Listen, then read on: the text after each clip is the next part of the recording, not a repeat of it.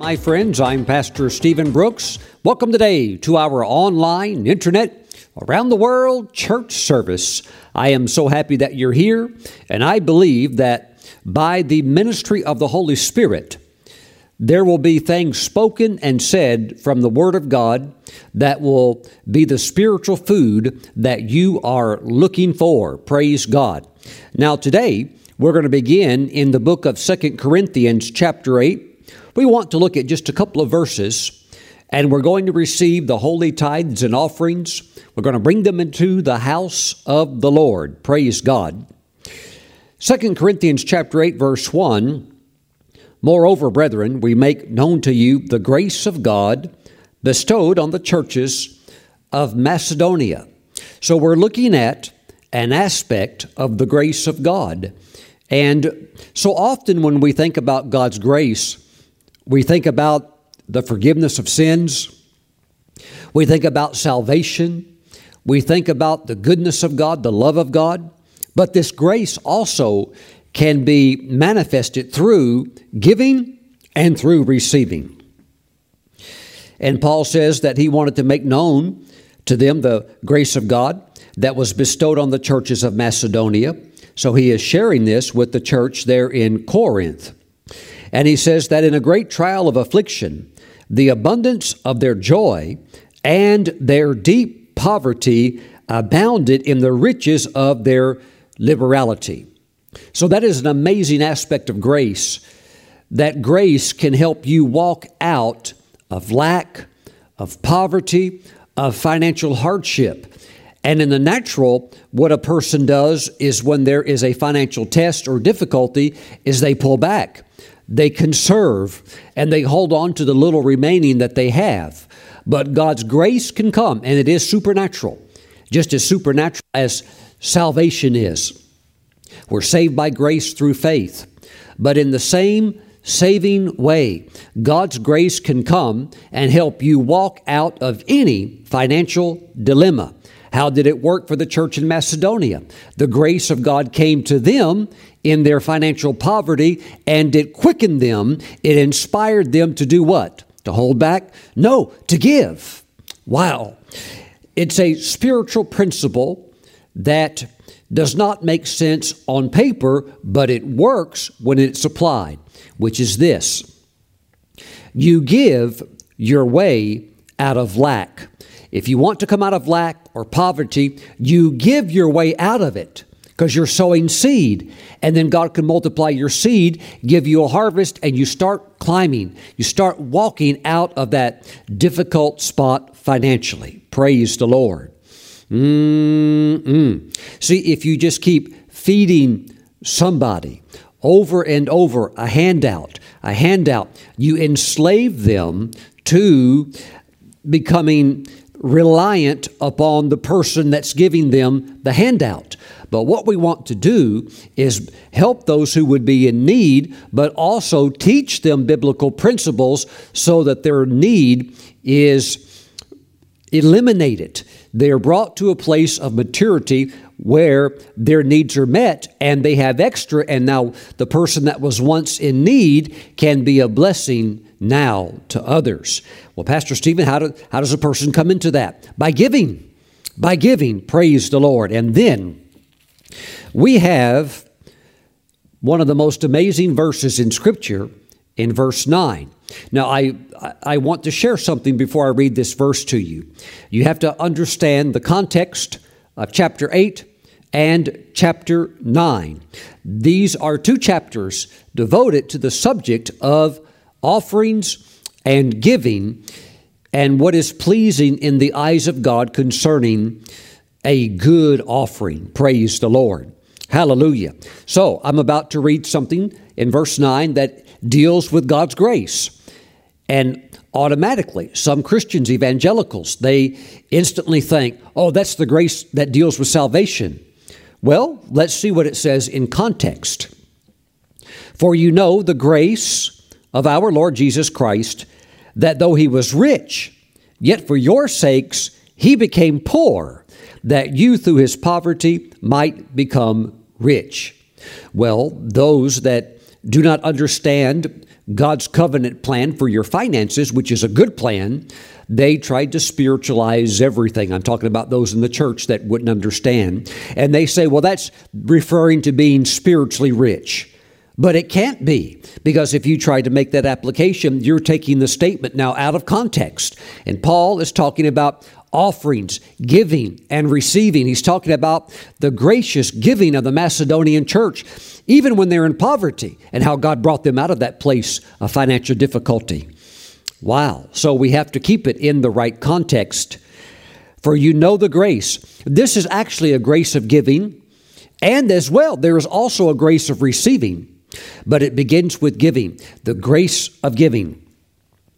You know the grace of our Lord Jesus Christ, that though he was rich, well, we can say in a sense that when he left heaven, he left a place of splendor, of streets that are made of pure gold, mansions, and, we have gates that are made of solid pearls, and we have diamonds, and we have things of great wealth and splendor that are in many ways beyond comprehension. So he left that. Though he was rich, yet for your sakes, he became poor.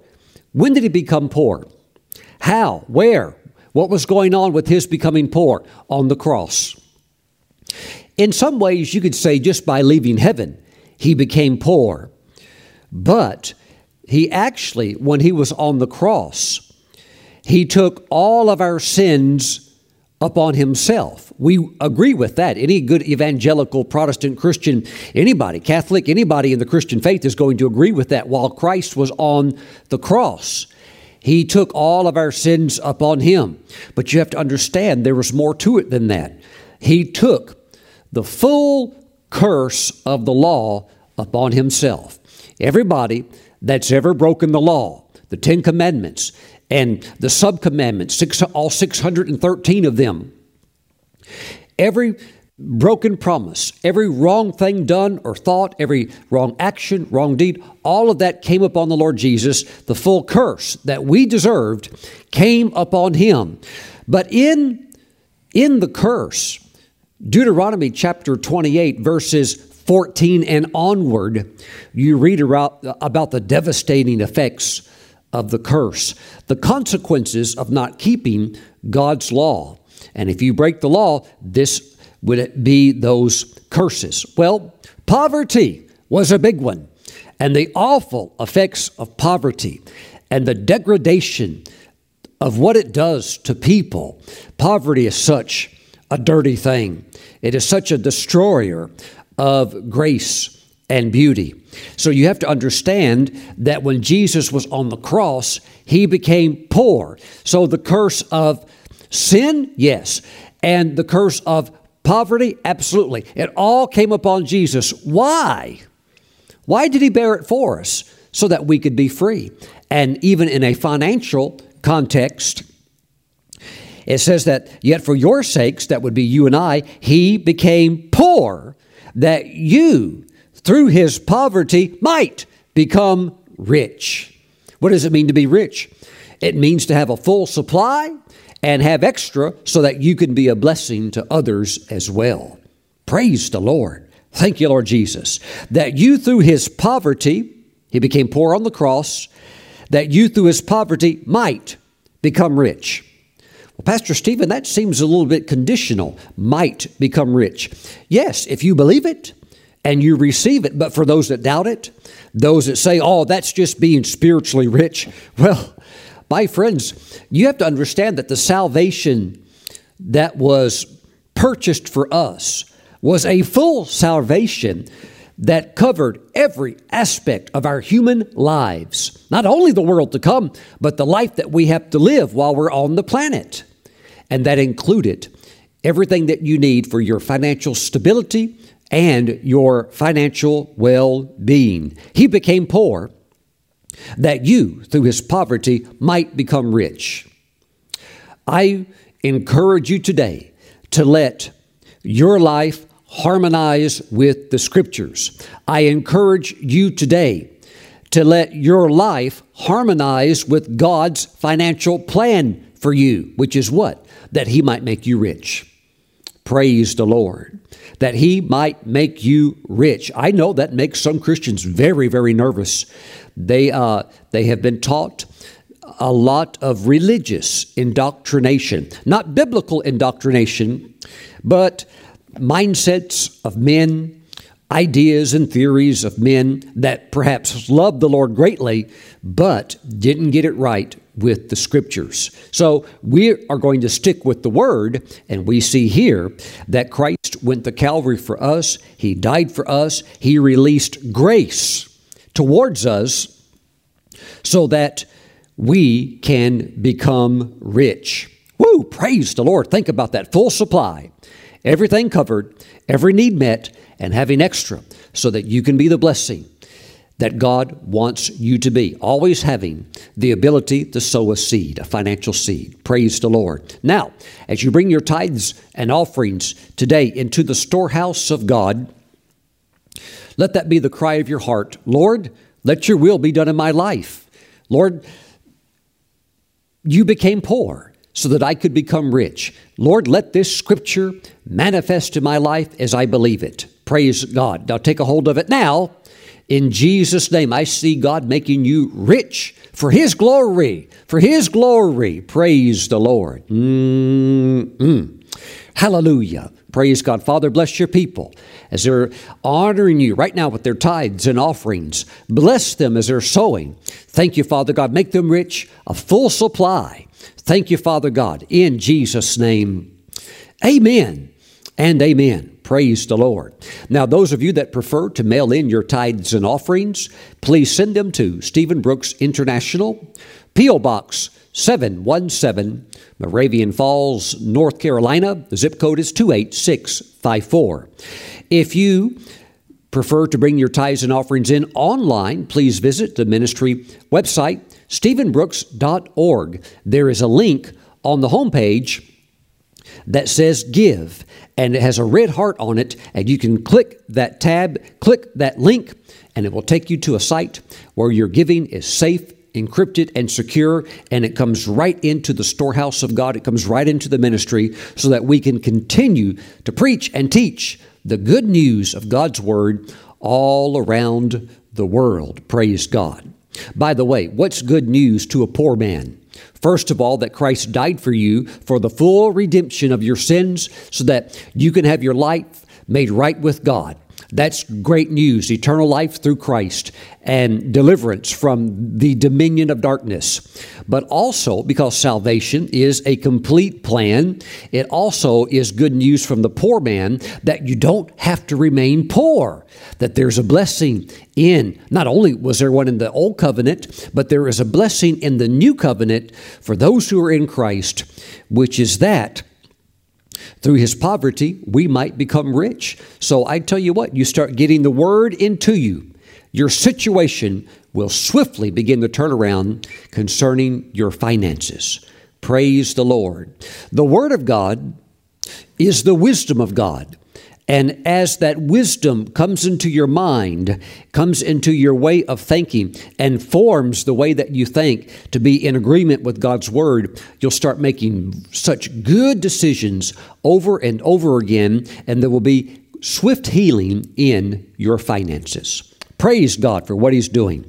And thank you for your giving as we roll into a new and glorious year in which I see God making you rich. Praise the Lord. Glory to God. Now, let's take our Bibles and jump into today's message, which is found in Isaiah chapter 54. Now, I shared just a few nights ago the prophetic word of the Lord, which is based out of Isaiah 54, verses 1 through 3, the taking away of barrenness, the removing of barrenness. But I want us to look today at verses 2 and 3, because this is what you're going into in this new year. But as you go into verses 2 and 3, and as you step forward into this new year, there is something that must be highly operative in your life. It's not optional. As you move into this, you're going to see that you'll have to even get better at this. We're going to talk about it today. And so let's open up with prayer. Father, as we jump into today's sermon, we ask that your word would find good soil in our hearts that we can take this message and apply it to our lives today. Now, Father, we thank you. We thank you in Jesus' name for the life-transforming power of your word. In Jesus' name, amen. And what I like about God's word is that when we practice it, it produces peace, such beautiful peace in our lives. Okay, so are you ready for verse 2? Here it is. Enlarge the place of your tent. And we all like that God is going to enlarge every aspect of your life. Enlarge the place of your tent, and let them stretch out the curtains of your dwellings. Do not spare. Lengthen your cords and strengthen your stakes, for you shall expand to the right and to the left. Now, with this expansion, which is going to be both spiritual and natural, because by the end of this year, your walk with the Lord is going to have gone to a totally new level. Woo! Praise the Lord. God's doing an amazing work. He is putting you on the prophetic fast track this year. And you're already moving on it. So you have to be very well sharp in this area of increase with this one thing that we're going to talk about today. Now, having given you a little glimpse of what you're going to get into this year, which is this increase, this expansion on all sides, this enlargement. Woo, praise God. You must have this special thing going on in your life. And I found what to me is one of the most beautiful examples of it in the book of 2 Chronicles chapter 8. And I would like for you to turn there now with me and see it with your own eyes, because this scripture is going to be a scripture that you're going to work a lot this year, just like a tool, just like a screwdriver, something that you could use to fix all kinds of things. This scripture will be well worked in your hand. Praise God. 2 Chronicles chapter 8, verse 16. Now all the work, not some of it, all of it, all the work of Solomon. Now, we know that Solomon is the king of Israel, the son of David, who was the former king. And Solomon is known for his tremendous wisdom and very broad level of wisdom, just what we would call knowledge and understanding that was very, very vast. He had incredible knowledge. Now, all the work of Solomon was, here it is, well ordered. Please say it with me today. Say, well ordered. Now, all the work of Solomon was well ordered from the day of the foundation of the house of the Lord until it was finished. So the house of the Lord was completed. When you go to Jerusalem and you take the tour, it's a small group tour that allows you to go beneath the area of the Temple Mount, and as you go down into history and down into maybe in some ways the belly of Mount Moriah, as you go down and down and down, you see the stones of the Western Wall, and much of that, of course, was built during the Herodian era. But as you go down further and further, you'll get to the very spot where Solomon, his workers, had placed the biggest stones for building up that area. So you're going back really to the First Temple period, going back long time back in history. And you see the tremendous order and the structure to build something like that and to build upon that. Well, concerning not just the Western Wall, which really wasn't ever considered part of the temple structure, it's just a retaining wall basically.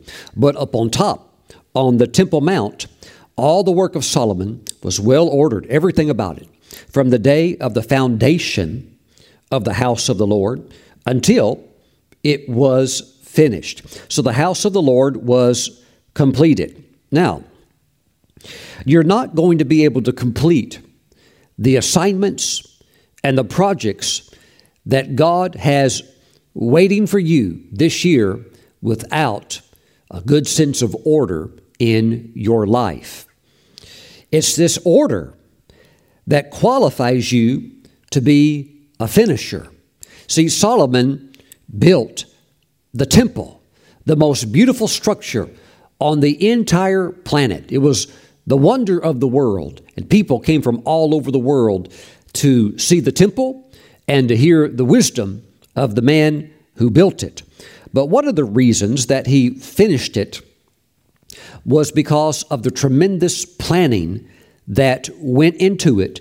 And as it began to raise up and as it was erected, everything about it was well ordered from start to finish. And you have to understand a key principle here. It says that from the day of the foundation of the house of the Lord until it was finished, everything was well ordered. My friends, you are the temple of the living God.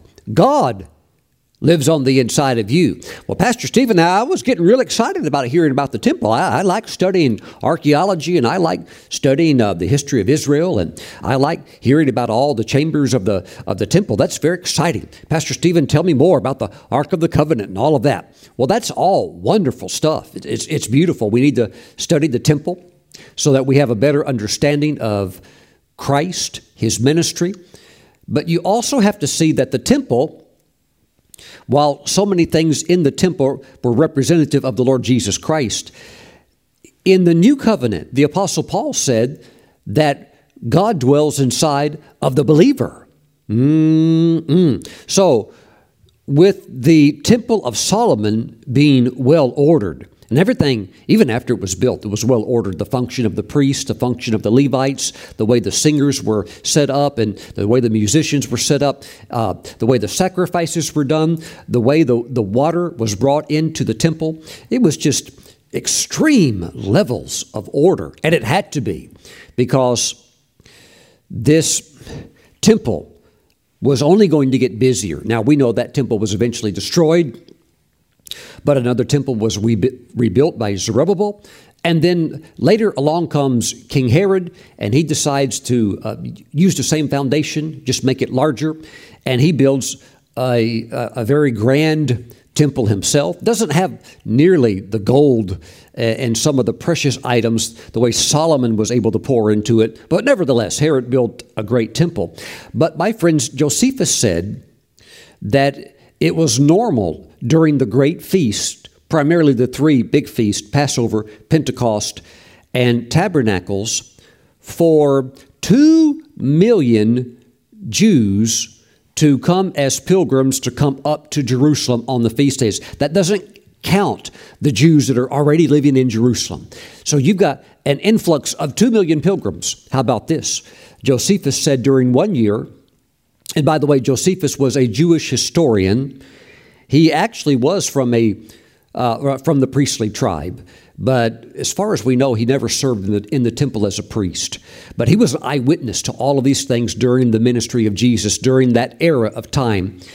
So Josephus said during one of the feasts, during one particular year, during one feast, 2.7 million Jewish pilgrims came up to the temple. Woo! Oh, by the way, for those theories and crazy rumors that the temple was somehow in the old city of David, I don't want to really insult the authors that have written these silly books, but that's total baloney. There's no way the temple that Jesus went into, the temple of Herod, nor the temple of Solomon ever was in what's now known as the old city of David. Why? There was no room for it. You've only got 14 acres there. You need something gigantic to put that temple on. Oh, so the only place is the Temple Mount. So you have to understand, with all of these people coming in, there is a demand upon the services there. There is a demand upon people wanting to worship God. And you know what? If you've got 2.7 million Jewish pilgrims, think about all of the livestock that they're bringing for sacrifices and for offerings. It's running into the millions. Where do you put all those animals? Extreme order. Where do you put all the tithes and all the first fruit offerings? Where do you pull all of this stuff at? extreme order. And yet at the same time, with all of those animals there, how come you don't hear any noise of animals? Everything was so extremely well thought out. And remember, if you have 2.7 million Jewish pilgrims and they're bringing all of their animals for sacrifice, what are you going to do with all of that blood? How do you wash all of that blood away when these offerings are being done? How do you get all of that water in? Because that's going to take tremendous amounts of water. And it did. And it was all being brought in from Jerusalem. High levels of aqueducts, extreme underground networks of bringing that water in. And don't forget, the water must be living water. It has to flow. The water, in order for it to be brought into the temple, could never have a 90-degree turn in any pipe or any conduit that you're bringing it in on. So there were aqueducts that sometimes were 10 or 11 miles long, and they were very smooth flowing. And if there was a turn, it was a very soft, gentle curve. Why? It had to be living water, and it wasn't living if it was not flowing continually. If you ever took a couple of buckets and put it into that water, and you pull that water out in the buckets, it's now no longer suitable for temple usage. My friends, we're talking about levels of order that were so highly structured that it took a lot of people to pull it off.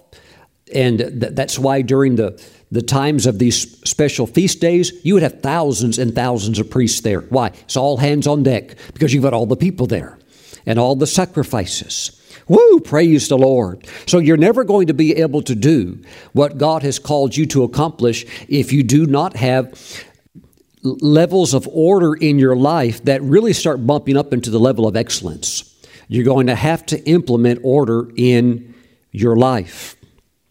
Order, again, it qualifies you to be a finisher. Now, here's an example, unfortunately, of what can happen if you don't have order in your life, even if you have talent, even if you have beauty, even if you have something good going for you and you're the best at what you do. But if you don't have order, this is what perhaps could happen. The 1972 Olympics were held in Munich. You have two American men that are head and shoulders above the rest of the competition. One of them, who's ranked number one in the world, he's actually the world record holder. And the person that's ranked second is also there. There are two Americans. They're ranked first and second. And they're pretty much, they're going to win the gold and silver medals. It's just a question of who's going to get the bronze medal, really. Well, there was a tragic mistake because their coach, he was looking at the starting times of when the heats are, because you go through some preliminary heats, you win your heat, and then you go into the finals. Well, the coach, he got it out of order. He got something mixed up on the timing. And so what happened is that these two guys, these two American sprinters, they're sitting in like the ABC commentary booth on, watching television, and they're watching what is the start of the men's 100 meters. And they thought, well, that just must be like a replay of one of the previous preliminary heats that we've already cleared. And then somebody rushed into the room and said, no, that's the live event. You guys are supposed to be there right now. And so they ran, as quick as they could, grabbed all their stuff and got to the track and got in and stuff like that. And they missed it. It was already over. They missed it. Why? Something was out of order with the timing, with the schedule. And instead, there was a Russian man that crossed the finish line first, and he won the gold medal. Well, would he have won if the other two guys were there? Probably not. He was a great athlete, but no, he just wasn't as fast as the other two guys. But here's the thing. If you don't show up, you can't win. And this thing of not having good order, if you don't get that fixed, it can come back and bite you at the worst possible time. There are some times when it's all on the line that you cannot afford to miss that. Why? You may never get another go at that again. Well, Pastor Stephen, they have it every 4 years. They could just show up. Yeah, that's a long time. 4 years is a long time, and you never know if you're going to have that same edge that you have at that moment that you're in right now. So, and things like that, while yes, the coach made an error, you can't blame the coach. You're going to have to take responsibility for your own life. That means you look into it also. Get another pair of eyeballs on that. Okay, so we're sure this is the time. Okay, this is when we're leaving. This is when it's going on. Yes, get all of that ironed out. Praise the Lord. And I would encourage you, and I feel prophetically stirred to even tell you that concerning special events that you're supposed to be at, or that it's already in God's mix for you to be somewhere. Not only be there, how about this? Get there early. When you get there early, then you're all relaxed and calm, and you don't leave an opportunity for something to go wrong that could go wrong at the last minute. And if you see people that continually show up late, I'm talking about Christians that love the Lord, that shout hallelujah, but yet for some reason they constantly show up late.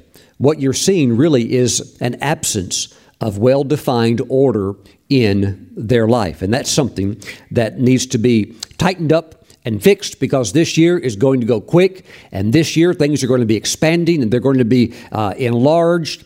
And if you have small levels of disorder right now, or you have messes right now, then what will happen is when a greater demand comes upon your life and you go to the next level, is that you'll see, if you don't fix this, the small messes and the way that you're living by tolerating these things to be out of your order, even if they're on a small level, you'll go to the next level, and now you're going to have a bigger mess. Oh, no, Pastor Stephen, I'll fix it when I get there. No, you're the same person when you get there as you were when you're at a different spot.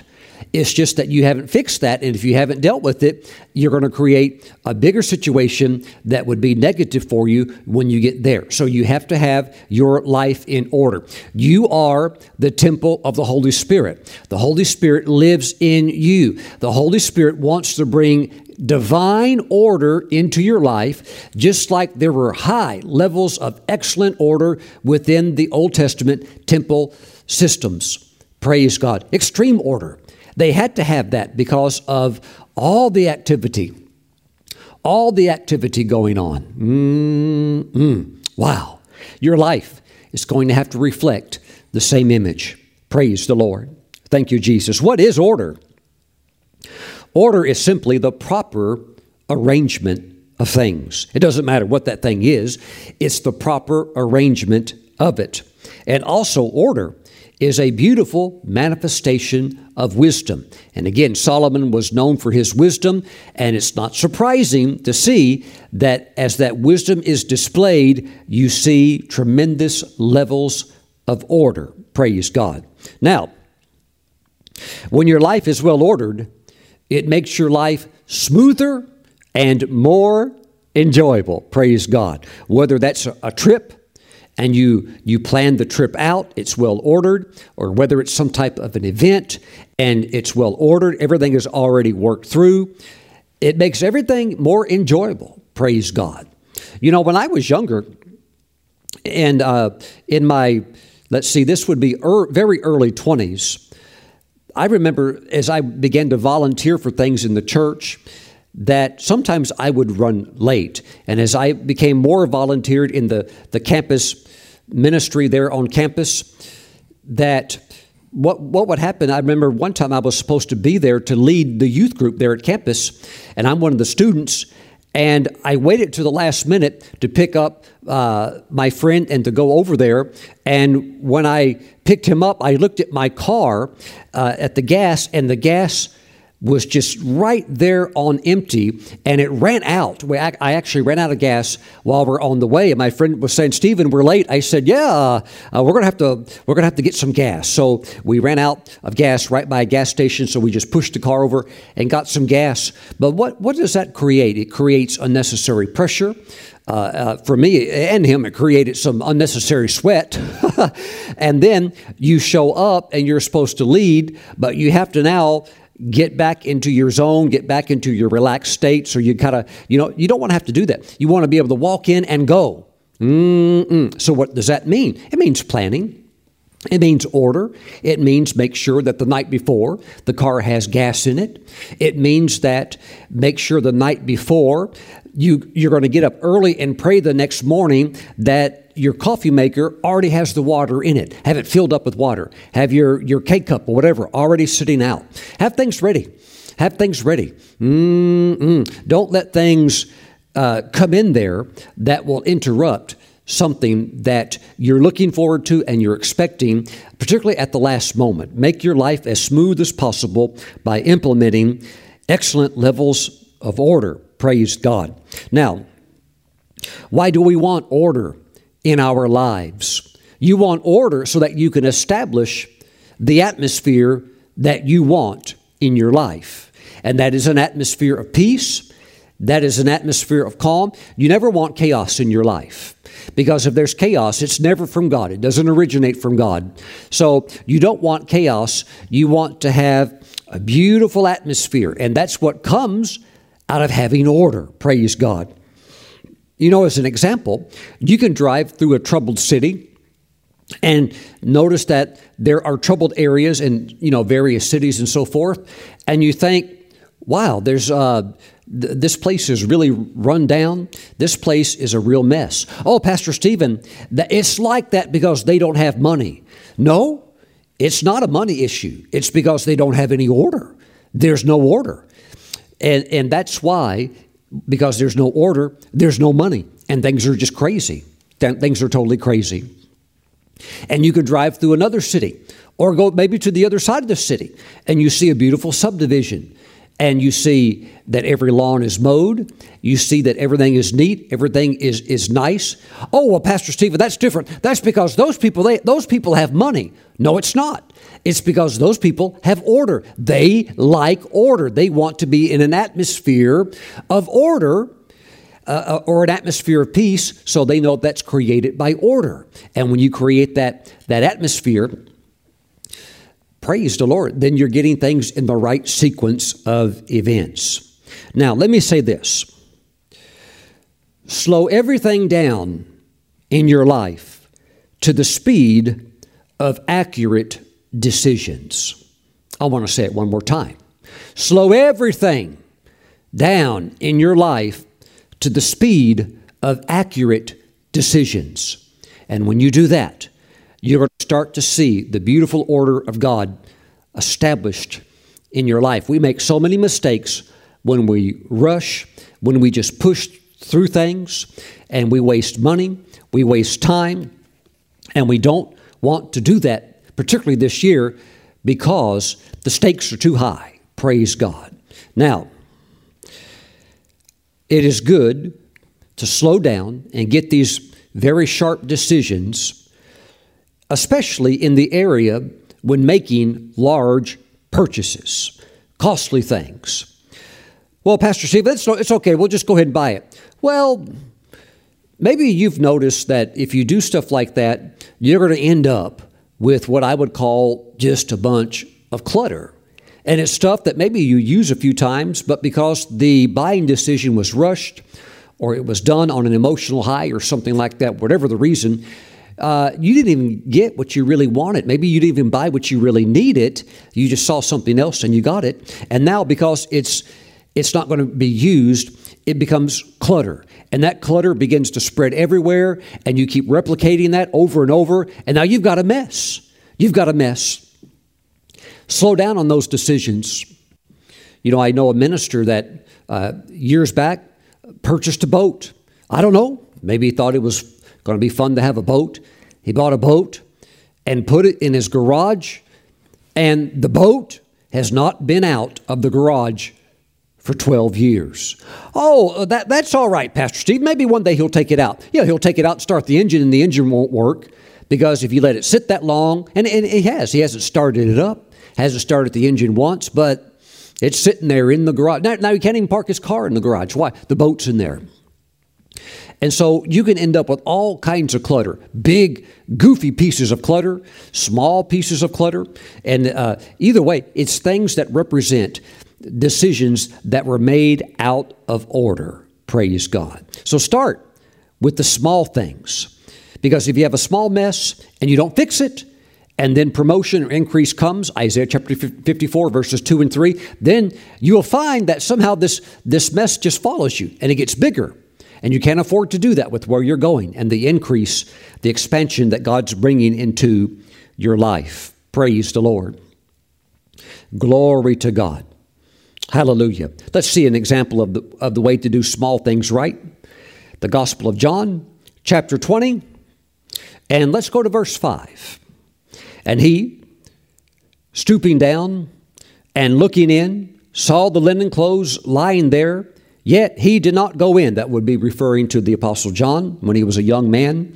Verse 16, then Simon Peter came following him and went into the tomb. And Peter, he's older and he's more daring, so he's not, afraid of a tomb or superstitious, maybe we should say in a sense, and he goes right in.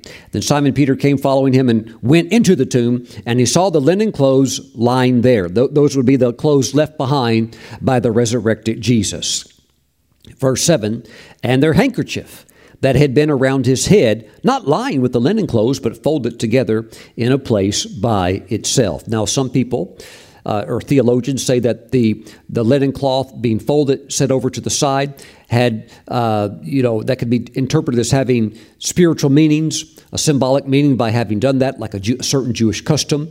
And it was referring to something that we need to be mindful of. And I can understand there's different points of view on that. But let me say this, regardless of what it potentially prophetically could mean, he took the time to stop and fold it and set it to the side.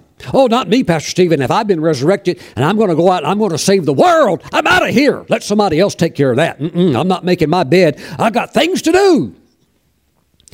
Well, you do have things to do, and you do have great accomplishments in front of you. But my friends, if we miss it on the small things, we will find a compilation, and the small things turn into medium things, and then the medium things into larger things. And before you know it, there's just there's messiness all around us, and we can't have that. And so, making your bed is a great place to start in the morning. Many years back when I worked with a plumbing company, we had all these parts, thousands, maybe even hundreds of thousands of parts. Everything from all these plastic fittings with one box holding, maybe 1,000 fittings. You go to another box of a different type of a fitting, 1,000 there, and just rows of them, just rows and rows of stuff like that. So we had tons of parts. And at the close of each day, because during the day, hands are going all through there with, people trying to get parts to fix things. At the close of the day, wrong stuff has gotten in wrong boxes. So we would always close the day out by going past these boxes and quickly trying to work through them, where to a degree what belongs in this box is there, and people don't mix things up, because they'll take it out of this one and look at it, no, it's not the one I want, and they'll throw it over here. So we tried to fix that up. But one of the guys, he said, I don't know why we do this. It's just going to all get messed up again. Well, what if we had that philosophy with our hair? Why should we comb our hair? It's just going to get messed up again. Why should we brush our teeth? They're just going to get dirty again. Why should we put on deodorant? It's just going to wear off again. And on you can go with that, but that's not the mindset that you want to have. You want order. You want order in your life. It makes everything easier. Can you say yes? Even if it's a small thing like folding the handkerchief before you leave. Praise God. So, order in small things. What's a small thing that surrounds you right now? Ladies, what about your purse? Is your purse in order? Men, how about your wallet? Is your wallet in order? Where are your keys kept at? Do you put them in the same place every time? Or do you constantly lose your keys because you can't remember where you last put them? Well, that can be fixed by having order. Every time you put the key down, the key goes here. It hangs on this thing right here. But by doing that, you'll make your life easier, because whenever there's stress, whenever there are these moments of difficulty, what happens is this. There is a convergence of other difficulties that all sweep in at the same time. Some people call it Murphy's Law. In other words, it's not just one thing that can potentially go wrong because we live in a fallen world. It's that, yes, that can happen, but why does it seem like when that happens, wait a minute, something else negative is coming from this direction too, something negative is coming from this direction too, and you throw all of that in the mix, and then you didn't put your keys there. Now suddenly with all this other stuff swirling around you that you weren't expecting that's of a negative element, wait a minute, where are my keys? And you need them because now you've got to be somewhere quickly and you can't find your keys. You know, it's a true story that when the Titanic hit out on his maiden voyage, which was his first and last voyage, when it hit it out, they were going to be going through an area of known icebergs. Oh, that's okay, Pastor Stephen. They have lookouts. Yes, they had 2 full-time lookouts that would be up in the crow's nest, the high point view, watching for icebergs. Oh, there's a problem. Where are the binoculars? Where are the binoculars? Guess what? They couldn't find the key for the binoculars. The binoculars had been put away in a locker and locked. And nobody knew where the key was at. Well, there was a former man that was involved with the ship. At the last minute, they said, we're not going to have you sail on the Titanic. We're going to put you over on another ship. He was a worker for the White Star Line. And they said, we're going to move you over here. He was the guy that had the key, and he had kept the key in his pocket. But they transitioned him from the Titanic over to this other ship so quickly, and that rush caused him to forget to take the key and hang it back on the hook where it always goes. The key was supposed to always hang in that one spot. And so when the ship pulls out, and the captain's going pretty quick because he wants to impress everybody how fast the ship is. They want to set a new record. So they're going to kind of push it through the iceberg area. Oh, that's okay. We got lookouts. You got lookouts with no binoculars. Why? We don't know where the key is at. And so you see that life has a way of throwing things at you quickly all of a sudden. And if you don't have that order, you could hit the iceberg, and that's exactly what happened. They didn't see it. First of all, it's dark. It's at night.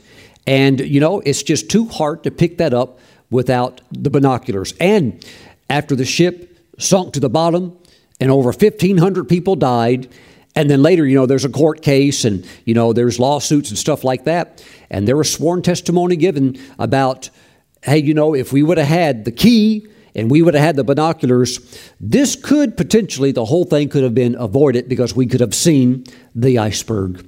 Well, those are things that only God knows from a sense of what could have been done to truly divert it.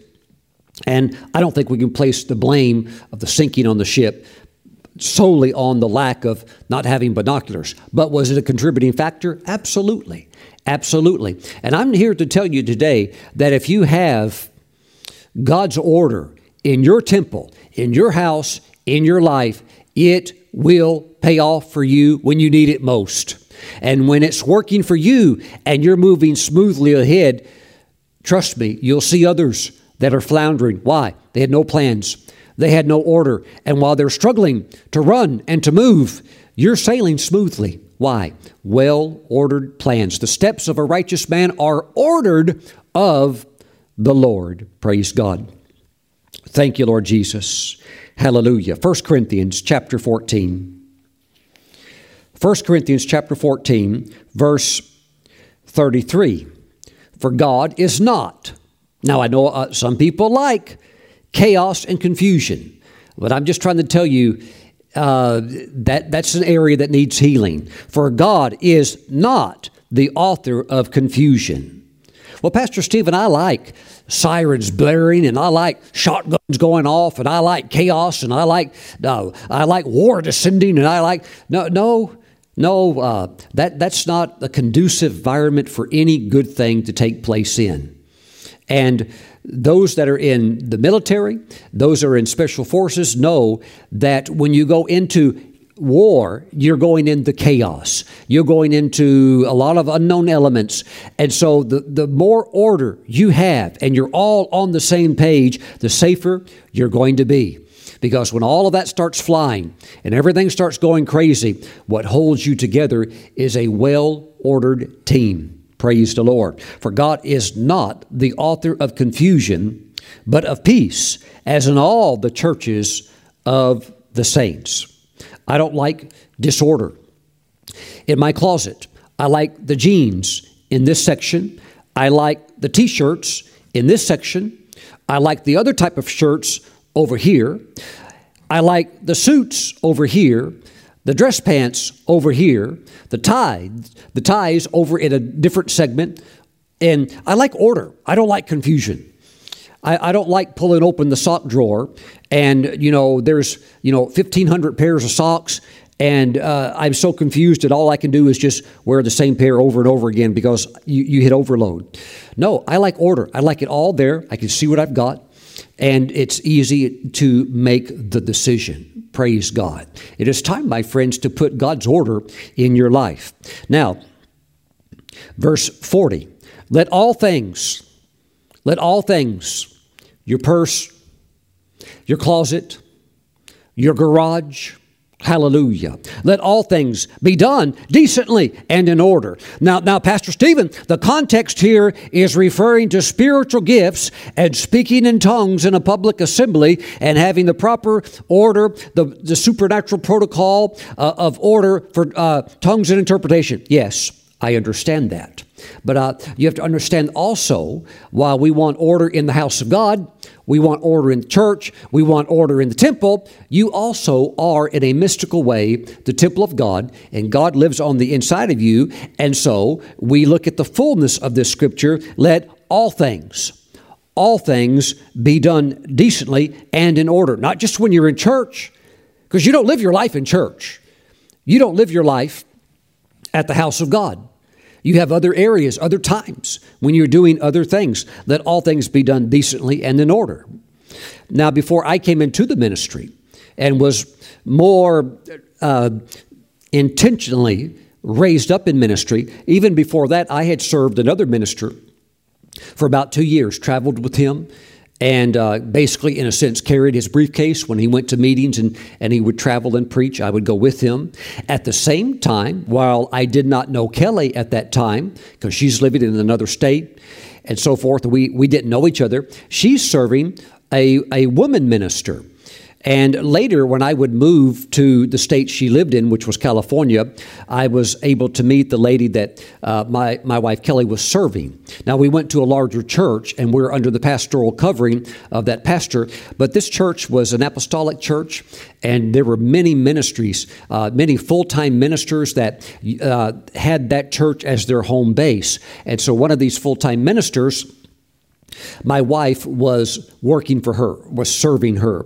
And so Kelly would drive this minister to the meetings that she would go to. And she had meetings all over the place. And she spoke in some of the largest churches in America. And she had a good ministry. And while she was having a good ministry, she never, though, reached what I thought, I wonder why she's not breaking out. She has a really good anointing. She has a good message that she teaches.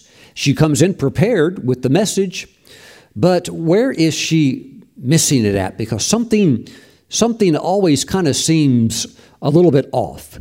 Well, I couldn't put my finger on it, but as time went by, I was clearly able to see what it was. I went over to her house one time. Me and Kelly were over at her house. Her husband was there.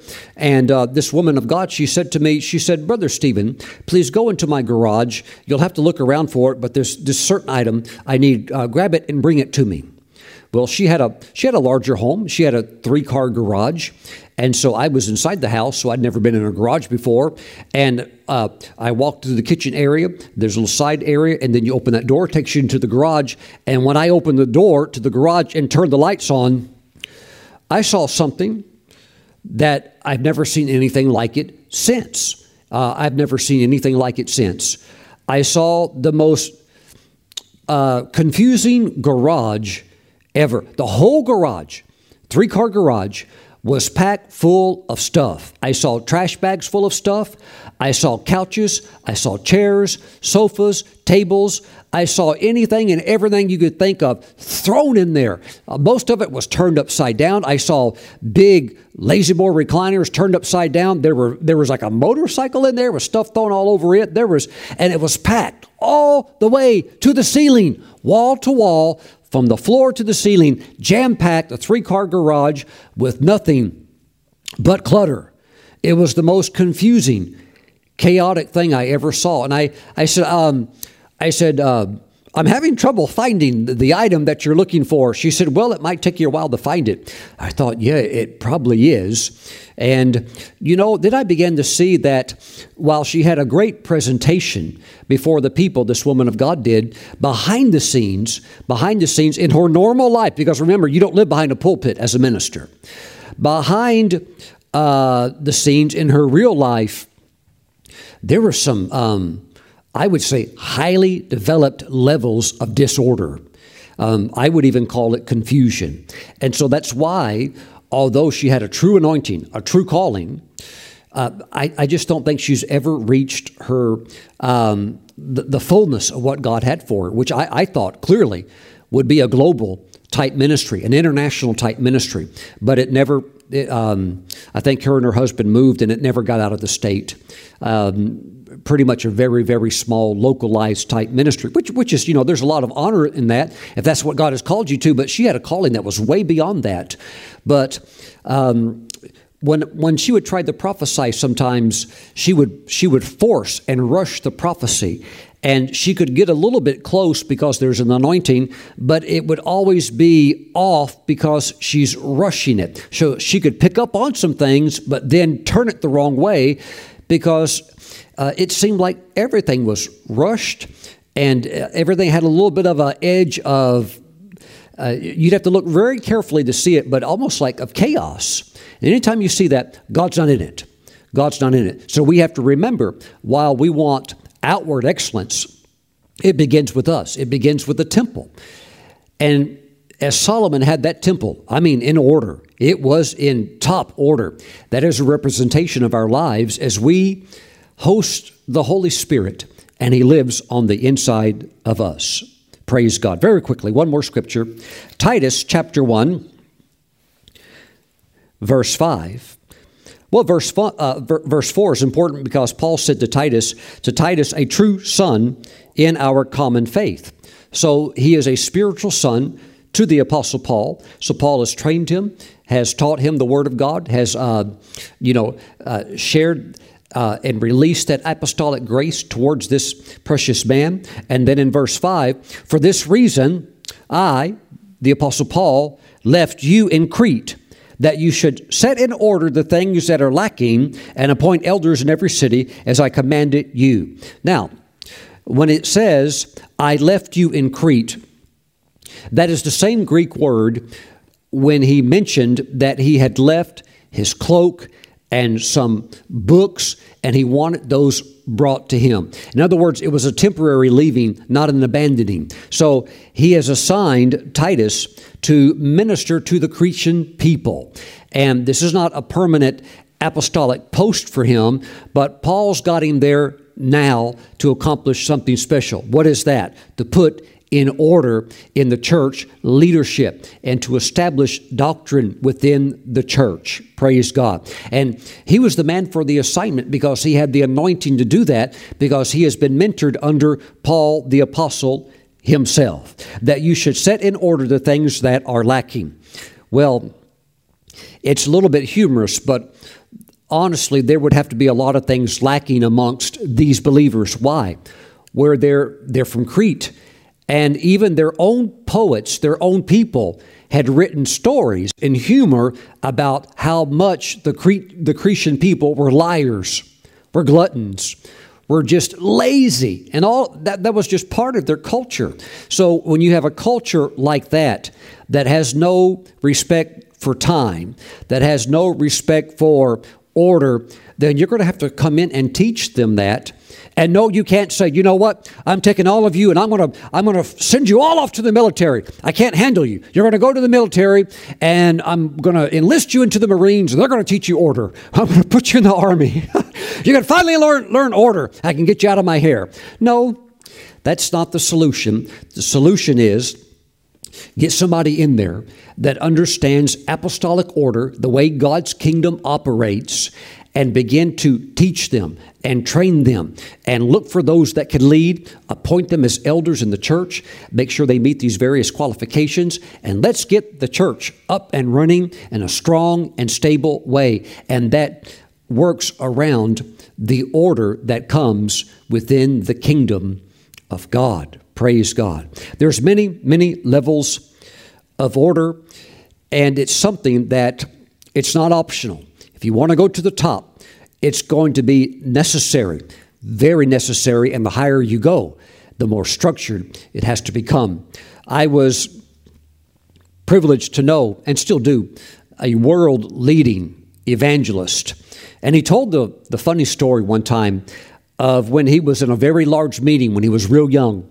He was real young, and he was actually really not that much into the things of God. He did love the Lord. He did know that God had a calling on his life, but his mother had been a prayer warrior ever since he was a child. And he was like her Samuel. She was like a Hannah. She had pleaded for a child, a son, that God could give her through her husband, and that they could raise this boy up and he would preach all over the world. And so that was going to be his destiny, like it or not. Well, he's growing up and he realizes that. So, he's open to that, and he does love the Lord. So he's sitting in a meeting one time, a large meeting, thousands of people in the meeting, and one of the world's best known ministers was speaking. And he stopped right in the middle of the service and began to prophesy to this man that I know that has gone on to become this great evangelist. And he said to him, the prophetic word was something along this line: my son, from your youth I've called you, and you're going to basically travel the nations, and you're going to win the lost, many lost, and you'll have an international ministry that reaches around the world. And it was a spectacular word spoken under the anointing by a seasoned international minister that everybody in the church knows. Well, my friend, he got all excited. He thought, whoa, praise the Lord, I'm going to be an international minister. Hallelujah. Hallelujah. He was all excited. And then as soon as the service ended, which was just a few minutes after that, another prophet came over to him in person. Now, this prophet was in the service. He came to him in person, to my friend in person, and gave a private, personal prophecy that my friend told me about. Pastor Stephen, we know the public prophecy. What was the private prophecy? Well, he said the private prophecy was this: you're going to have to get your life in order. And my friend said this prophet began to prophesy so accurately to him. He said, now, how did he know about all those French fries from McDonald's that I spilt in the backseat of my car? He had all kinds of things out of order. The car was out of order. Even if you have an old car, even maybe if it's a clunker, if you'll just wash it and vacuum it and keep it clean, it can look honorable, praise the Lord. Maybe somebody will look at it and think, ooh, look at that beautiful classic car. The thing is if we just implement order into our lives, things will go so much smoother. Why? Because it's an aspect of God's wisdom. So my friend said, you know what? It was then that I realized, after both prophecies, not just one, not just a grandiose prophecy like Isaiah chapter 54, verse 2 and 3, but this other area. I'm going to have to tighten up in this area. Praise God. And he did. This minister, who went on to have his own world-renowned ministry and still does, he's sharp. He's one of the sharpest ministers I know. Everything is sharp.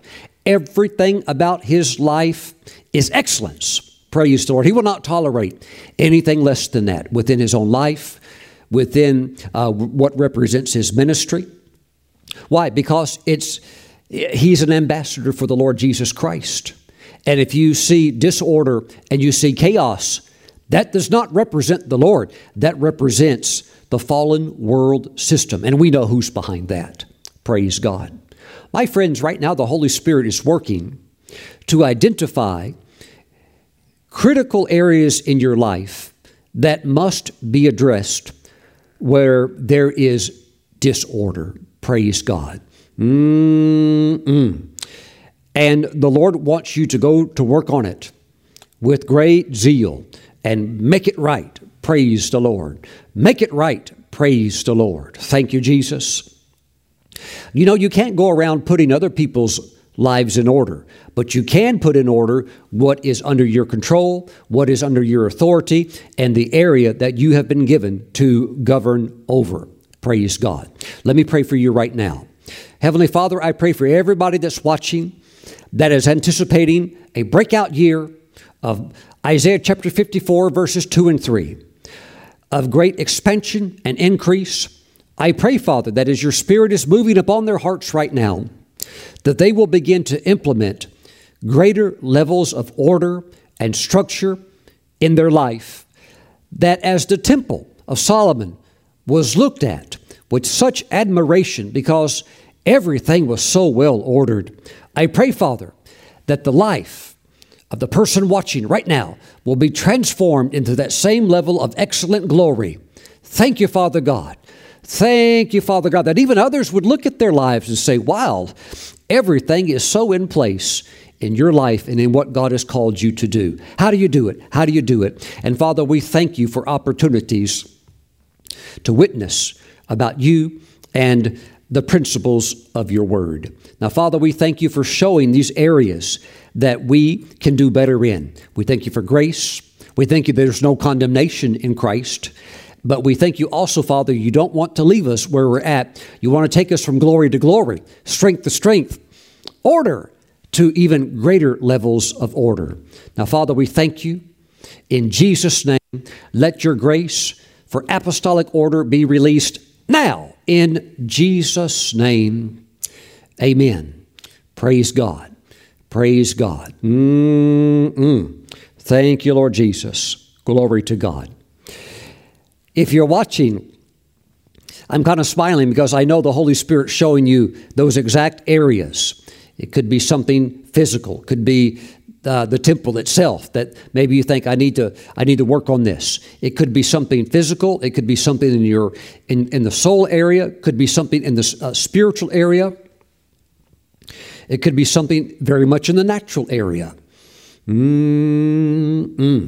Praise the Lord.